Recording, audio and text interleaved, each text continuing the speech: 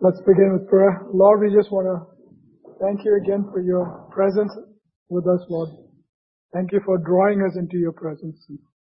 Thank you that we are beneficiaries of your grace, Lord. And thank you that we have this time together, that we can look into your word, Lord. I pray that you would open our understanding, that you would give me the words to speak, Lord, that your Holy Spirit would guide and direct whatever is said this morning, that you would be glorified and that your name would be proclaimed, Lord. We give you thanks and praise and commit this time to you in Jesus' name. Amen. So, recently I heard a news report about politicians and fundraising. And this is not about politics, but fundraising, and they have these dinners and they charge thousands of dollars for a plate. So, and it's not just one, they all do it in some way or the other. Of course, some charge a lot more than others. But the question is, why are people willing to pay so much for the dinner plate? Is probably not more than $50 for sure. But they pay thousands of dollars just for that. So why do you think that is? They're supporting the politician. I'm sure there's many different answers, but I'm looking for one answer. Influence, good, yeah. Something they believe in, yeah. Okay, I'm going to read Romans chapter 5, verses 1 and 2, and then you see if you can pick out something in there that answers the question that I just asked. So Romans 5, verse 1, therefore being justified by faith, we have peace with God through our Lord Jesus Christ, by whom also we have access by faith and into this grace wherein we stand, and rejoice in hope of the glory of God. Access. But he said influence, that's something similar. But that's what they're looking for, is access. Now there may be other people looking for other things, but in general, these are usually business people that are upper echelons of society, you might say. They're looking for ways they can influence policies in the government, some at the state level, some at the federal level, but they're looking for access, especially if it's a presidential candidate. They're looking, if this guy becomes president, then this $2,500 that I paid for this meal might get me somewhere when I need some policy changes. So they're looking for access. And they're willing to pay a high price for that access. So here we have, in Romans chapter 5, it says we have access by faith into this grace wherein we stand.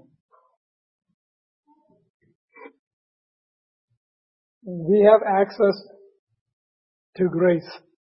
We have access to the throne of grace. And sometimes we can just read over this lightly and not think twice about it. But this concept of access is it should be a major thing in the life of a Christian.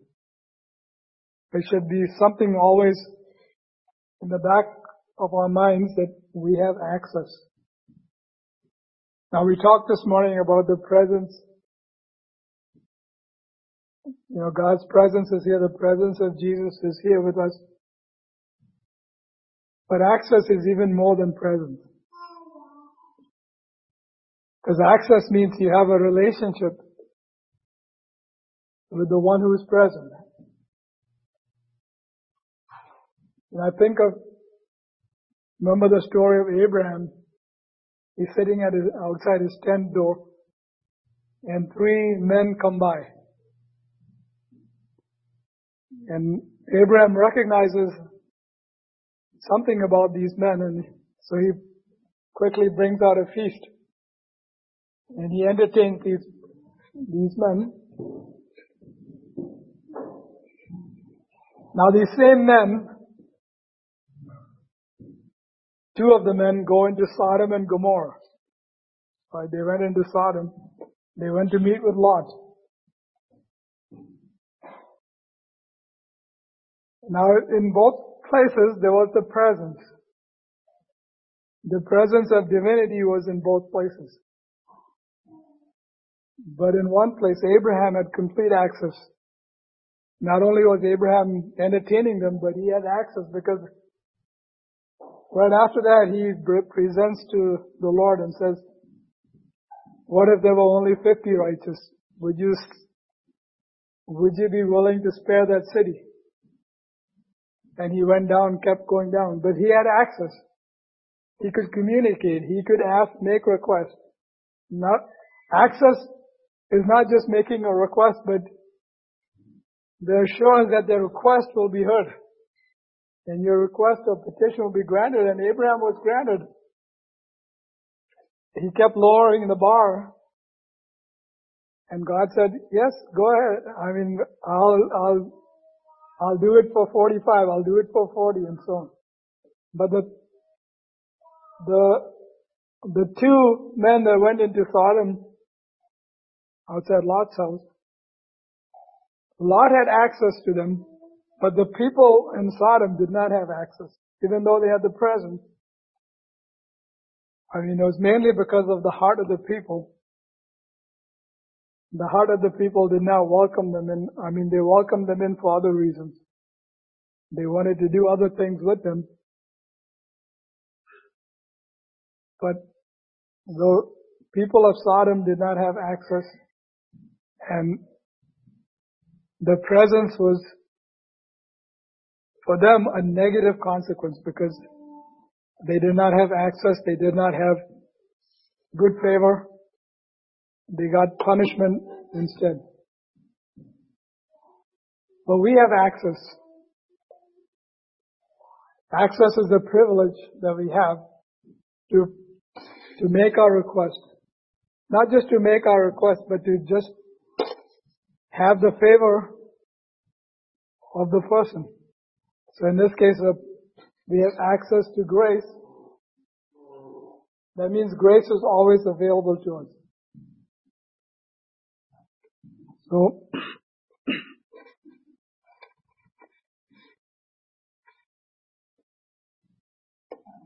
let's look at Hebrews chapter 9.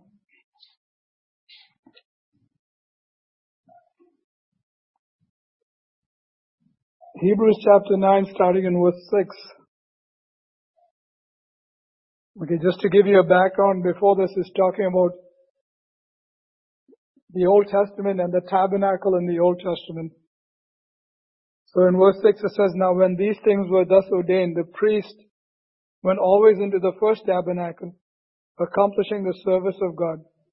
But into the second went the high priest alone, once every year, not without blood, which he offered for himself and for the errors of the people.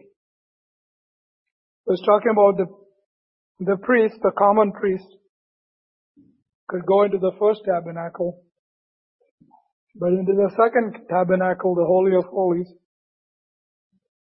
the high priest went only once a year.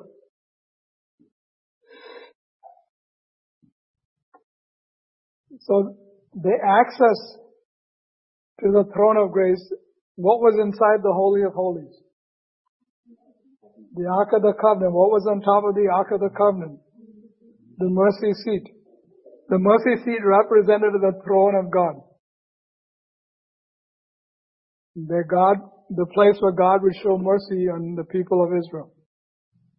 And the high priest could go there only once a year. He had access to that throne of mercy, to that mercy seat only once a year. And he had access. In order to get that access, he had to do a ritual. It says not without blood. He had to take the blood. If you read Leviticus chapter 16, Basically, that day was the Day of Atonement, when the priest could go, the high priest could go in. And in Leviticus chapter 16, it tells you the ritual that they had to follow on the Day of Atonement. They had to have 2 goats and one was a scapegoat and so on. But in order to gain that access, the high priest had to perform that ritual, and he had other priests helping him with that. So that access was not easily gained. It was only once a year, and it had a lot of steps that you had to follow to get access. Only one person in the whole land could get access, and that was the high priest. But the high priest could do it on behalf of the whole nation of Israel. But that was nice that the nation of Israel had access, but through this one person. But through Jesus Christ, we all have access. Through the blood that was offered once and for all. So in Hebrews 9, it compares the 2 covenants. Now we don't have to go through that ritual. It's not just once a year. You can do it all the time. And we have access all the time.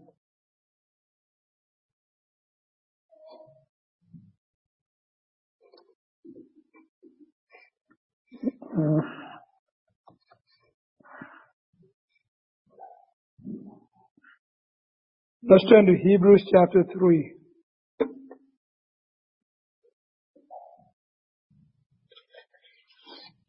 Now, before we go and just go there, access also involves relationship, as I said before. So these business people that are that are paying all this money to the politician, they're expecting a relationship to be developed by paying that money. So they're paying for that relationship, and that relationship gives them access. We have a relationship with Christ. We have a relationship with the Father. In the Old Testament, they didn't have that relationship directly. Although God was a father to them, God even said, "I am a husband to you as a nation." God was establishing a relationship with them. God had a covenant with them, a covenant relationship with them. But the people of Israel didn't reciprocate. They didn't think of that relationship. Of course, when there were a remnant of them that had that relationship, and they would cry out to the Lord. And from time to time, the Lord would say, "I heard your cry. I heard the cry of oppression that you're going through, and I've sent someone to deliver you." So because of his relationship, God was the Israelites had partial access. They had access, but it was more or less a one-sided access. God was almost always acting on his own unilaterally on the basis of some few people that were a remnant, that were faithful and cried out to him. But in Hebrews chapter 3, as we go there, it's talking in verse 17, it's talking about the Israelites in the wilderness. In verse 17 it says, "But with whom was he grieved 40 years? Was it not with them that had sinned, whose carcasses fell in the wilderness? And to whom sware he that they should not enter into his rest? But to them that believe not." So we see that they could not enter in because of unbelief. So before this, in Hebrews chapter 3, it talks about the provocation in the wilderness and how they provoked the Lord with their complaining and especially the fact that they did not pay heed to the 2 spies that brought a good report. And for that, God said, you're going to go here another 38 years in this wilderness. But the reason he says that he was grieved with them because they had sinned against Him and because of unbelief. And He uses the phrase, they could not enter into the rest. So to me, entering into the rest is similar to gaining access. When you have access, then you have rest because you have access. When you have access to the King of Kings, you can rest because now He'll take care of everything. You know, I'm thinking of the story of Mephibosheth. When David became king after Saul's death, Mephibosheth was scared. He didn't know what was going to happen to him. All of the rest of Saul's descendants were being killed. He didn't know what would happen to him. He was called into David's palace, and he was probably scared, what's going to happen to me? But when he came into David's palace, he had rest because David welcomed him. David gave him access. David said, you sit at my table and you can eat with me. He didn't have any fears after that. He was now at rest. So access and rest, are closely related to each other. When you have rest because you have that access. And you can feel free to do things that you couldn't do before because now you have access. Even if you happen to do something that violated the law in some way, you have access to the king who will say, okay, this is my son. We can forgive him because of that relationship from that access. So, the people that because of unbelief, they could not rest. They could not enter into that rest. And then in chapter 4 of Hebrews, in verse 11, it says, let us labor therefore to enter into that rest, lest any man fall after the same example of unbelief. Let us labor therefore to enter into that rest. Seems like a contradiction there that we have to do labor to enter into rest. So to us, rest feels like no labor. But here it says you have to labor to enter into that rest. It's just, you have to pay a price in some way. You have to put aside some of your own desires, some of your own feelings and emotions sometimes to enter into that rest. It's a labor that's involved. In the case of Abraham that we read before, Abraham entertained the people, the three men that came, who he saw as the angels of the Lord. It was the Lord himself who came to Abraham. He labored to build up that relationship. In our case, we don't have to do that kind of labor as Abraham did. The labor part, the hard part was already done by Jesus Christ. He died. He took the penalty. He made the atonement. He bridged the gap, and that relationship was established.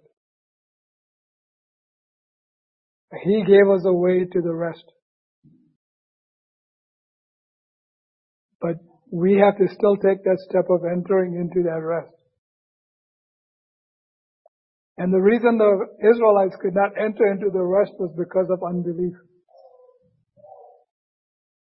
They had access, although they did not have the access like we have today. They had access through the high priest, but they could still directly pray to the Lord. There were people praying to God. But it was the unbelief that kept them away from that access. It kept them away from that rest. The reason I was thinking about these things is because when we went to India recently, we heard of, people that we've known before. We've met them in the past. Some of them have backslidden. Some of them, like couples, have divorced. And they seemed to us that they were, strong Christians. They were on fire for the Lord. They were doing a lot of evangelism. But something happened in the 6 years that we haven't been to India. Something happened during that time and they fell away. They got divorced. So, what is the reason why some can be faithful and some backslide and some, even though all of us have access? We have access to that throne of grace. That grace is always available to us. But it's because of unbelief, or it's because of letting other things come into their way of access, or thinking that there might be a different way that I can access, or I have a different way I can follow. When Jesus said in John chapter 14, I am the way, the truth, and the life, He was saying that there's only one way. That access can be through only one way. And that access is Jesus Christ. He is the way. And we have Him because He gave His all for us. We have Him, but we have to be able to, that access is not just to be taken for granted. It has to be used. When you have that access, you have to use it.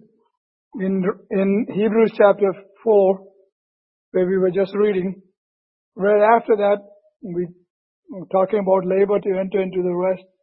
It goes on to talk about the Word of God. For the Word of God is quick and powerful and sharper than any two-edged sword. So it goes directly into talking about the Word of God. And the Word of God can cut through, it says, through the dividing asunder of soul and spirit and of the joints and marrow, and is a discerner of the thoughts and intents of the heart. So when we are faced with unbelief, or when we are faced with doubts, or we are faced with situations that we are thinking, oh, there might be a different way, it's the Word of God that would be that dividing, that discerner, that the thoughts of our hearts are not going in the right direction,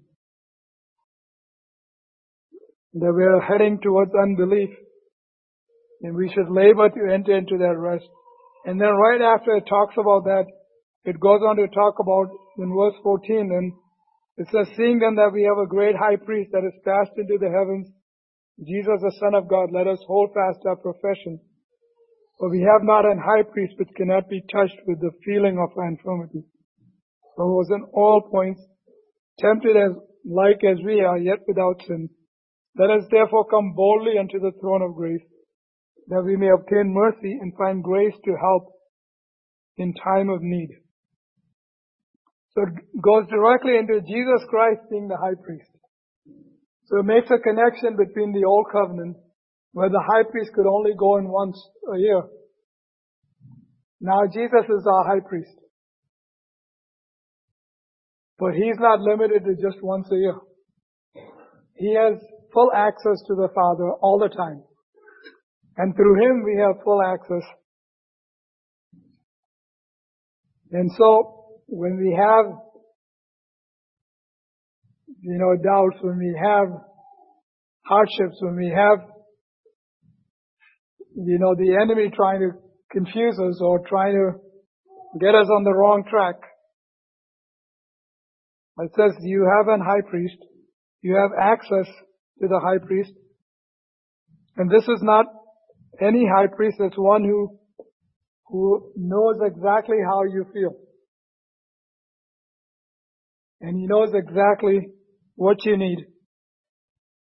So it says, come boldly unto the throne of grace. So because we have access, now we need to take that next step of going to that throne of grace. If we don't take that step of going to the throne of grace, access is useless.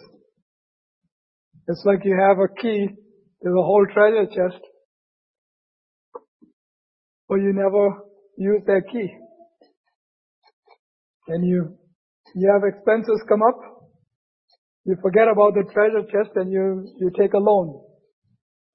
You have a key, you could open that treasure chest and use that for whatever expenses you have. So access is like that. You have access, but if you don't use it, it's of no benefit to you. And a lot of Christians live their lives. They have access, but they go about their lives as if they were people in the rest of the world. They struggle through things. You know, we've encountered Christians who are, a couple in our extended family that they claim to be Christians, or they say they are Christians, but they're always fighting with each other. Not just privately, but in public sometimes. So we have access, and the Lord can solve whatever problems we have, but we have to go to Him. There are some examples during the time of Jesus of people that did not have access, but they gained access. There are at least two stories. There's a story, there's another one too. There's the story of the centurion. At that time, he didn't have access. He was not a Jew. Jews had that special relationship with God. He was not a Jew. But he came to Jesus. And Jesus said to him, you have great faith. I haven't seen faith like this. And it was through his faith that he gained access. I mean, he was seeking access to Jesus. And he labored. I mean, there was no direct access, but he came up with some way that he could influence Jesus. Now, he didn't have to do that, but he showed his faith. He showed that he was willing to take that step. The very fact that he approached Jesus was the first step of faith that he took. There was another case, the Syrophoenician woman. She came to Jesus, my daughter has a demon. And Jesus said to her, it's not good to take the food of the children and give it to the dogs. So Jesus was trying to say, the children have access, the children of Israel have access. Those are who I come for. You're out of the fold. You don't have access to me. But the woman could have different thoughts to her mind. She could have started a fight with Jesus. Are you calling me a dog? She could have taken offense at being called a dog. She could have reacted in a different way. But she said, even the dogs eat the crumbs that fall from the children's table. And Jesus said to her, you have great faith. Just for that, for those things that you said, you have access. There's another case of the thief on the cross. Didn't have access. But all he said to Jesus, remember me when you are in paradise. Right?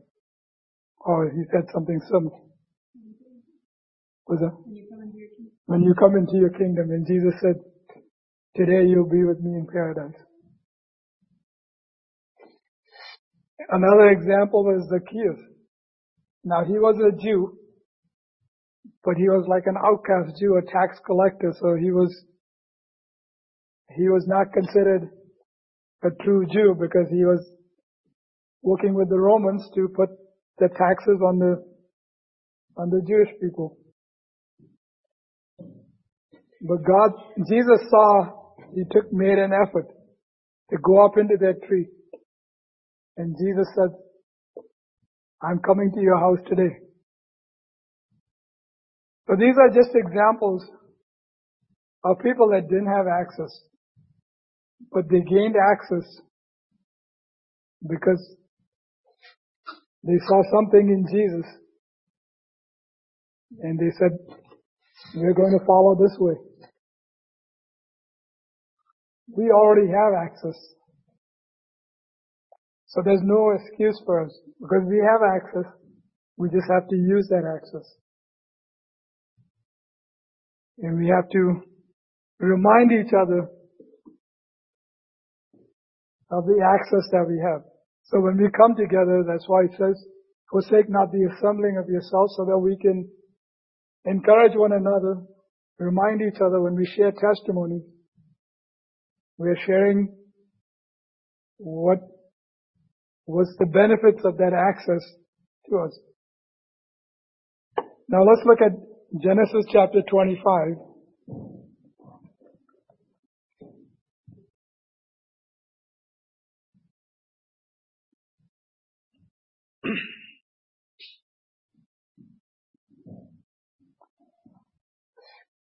Genesis chapter 25, starting in verse 1. Then again Abraham took a wife, and her name was Keturah, and she bare him Zimran and Jokshan, Medan and Midian and Ishbak and Shua. So after Sarah died, Abraham took another wife, and he had children from that wife, and we'll pick it up again in verse 5. And Abraham gave all that he had unto Isaac, but unto the sons of the concubines which Abraham had, Abraham gave gifts and sent them away from Isaac his son, while he yet lived eastward unto the east country. So apart from Ishmael and Isaac, Abraham had many more sons. But it says in verse 6, he gave those sons, he gave them gifts and sent them away from Isaac.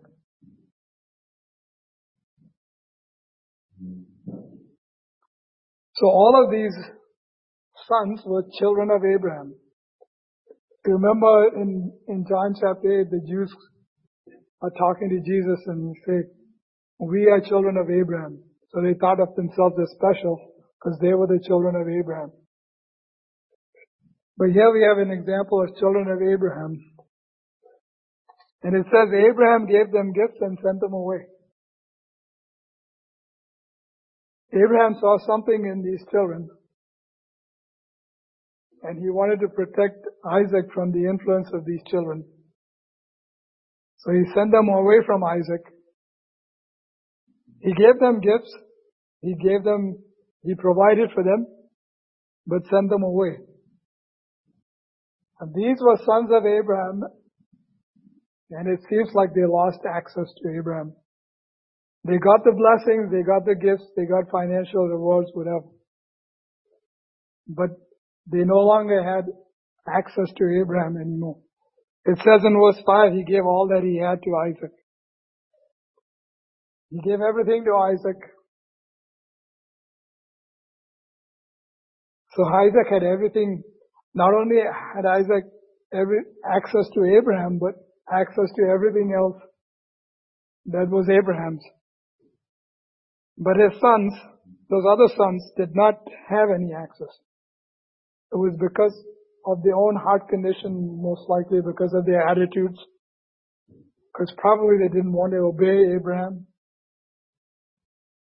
And if you read further down in verse 9, when Abraham died, it says his sons Isaac and Ishmael buried him in the cave of Machpelah, in the field of Ephron, the son of Zophar the Hittite, which is before Mamre.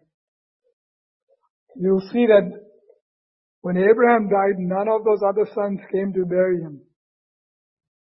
It was only Ishmael and Isaac that buried Abraham. So those other sons, even though they were sons of Abraham, they didn't have any relationship with Abraham anymore. They didn't even come for his funeral. I don't know how far away they were sent away. Seems to me like it wouldn't be that far. But whatever it is, they didn't have that relationship with Abraham anymore. We are children of Abraham, just like Isaac, children of promise. Just like Isaac was, Abraham gave all that he had unto Isaac, and in Romans 8 it basically implies that he gave all that he had to us through Jesus Christ. Through Jesus Christ, God has given us all that he had. So we have complete access not only to Jesus Christ, to his Holy Spirit, and to all that he has, all his blessings. But if we're only interested in the blessings, then we're going to be like those sons that Abraham sent away, because he gave them gifts.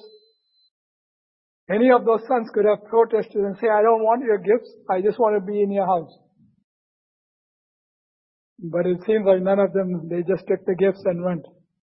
They probably had a good time, but they thought, with my own freedom I can do things kind of like the prodigal son. But they didn't have a relationship with Abraham. But we have access not just for the blessings, not just for the times that we need things, but we have that constant relationship. And if we keep that constant relationship, if we keep using that access that we have, we don't have to wait for big events or big, crisis situations to go to the throne of grace. The throne of grace is available for everyday needs, the little things that come along. Day-to-day happenings, we have access to the throne of grace. And we can use that access. And as we use that access, it strengthens our faith. It's through faith that we had access. And we have a relationship that it takes effort on our part to maintain that relationship. It's not a great effort. It's not a physical effort. We don't have to climb mountains. We don't have to, we don't have to kill a bunch of Philistines like David had to do or whatever. But we have access. We have free access, but it takes effort on our part. It takes us taking time away for things for ourselves, our own pleasures, to go into his presence, to approach boldly to the throne of grace. And he says you have grace and mercy in your time of need. So that mercy seat is not just a mercy seat, it's a seat full of grace that we can obtain grace. We have access to that grace all the time. And we can remind each other by sharing in testimonies or by just living our everyday lives in front of each other that we can remind of each other the access that we have. And when we see someone in trouble, we lead them to that throne of grace that we all have access to. Let's pray. Lord, we just want to thank you and praise you, Lord, for the access that we have through your Son, Jesus Christ. Thank you that we have the privilege of being your sons, that we have become sheep of your pasture, and you are a shepherd to us, Lord. You are always with us, and your presence is with us, Lord, and we just want to thank you. Help us to be reminded of that access, to be reminded that you are always with us and that we can always run to you in our times of need. We just want to give you thanks and praise in Jesus' name. Amen.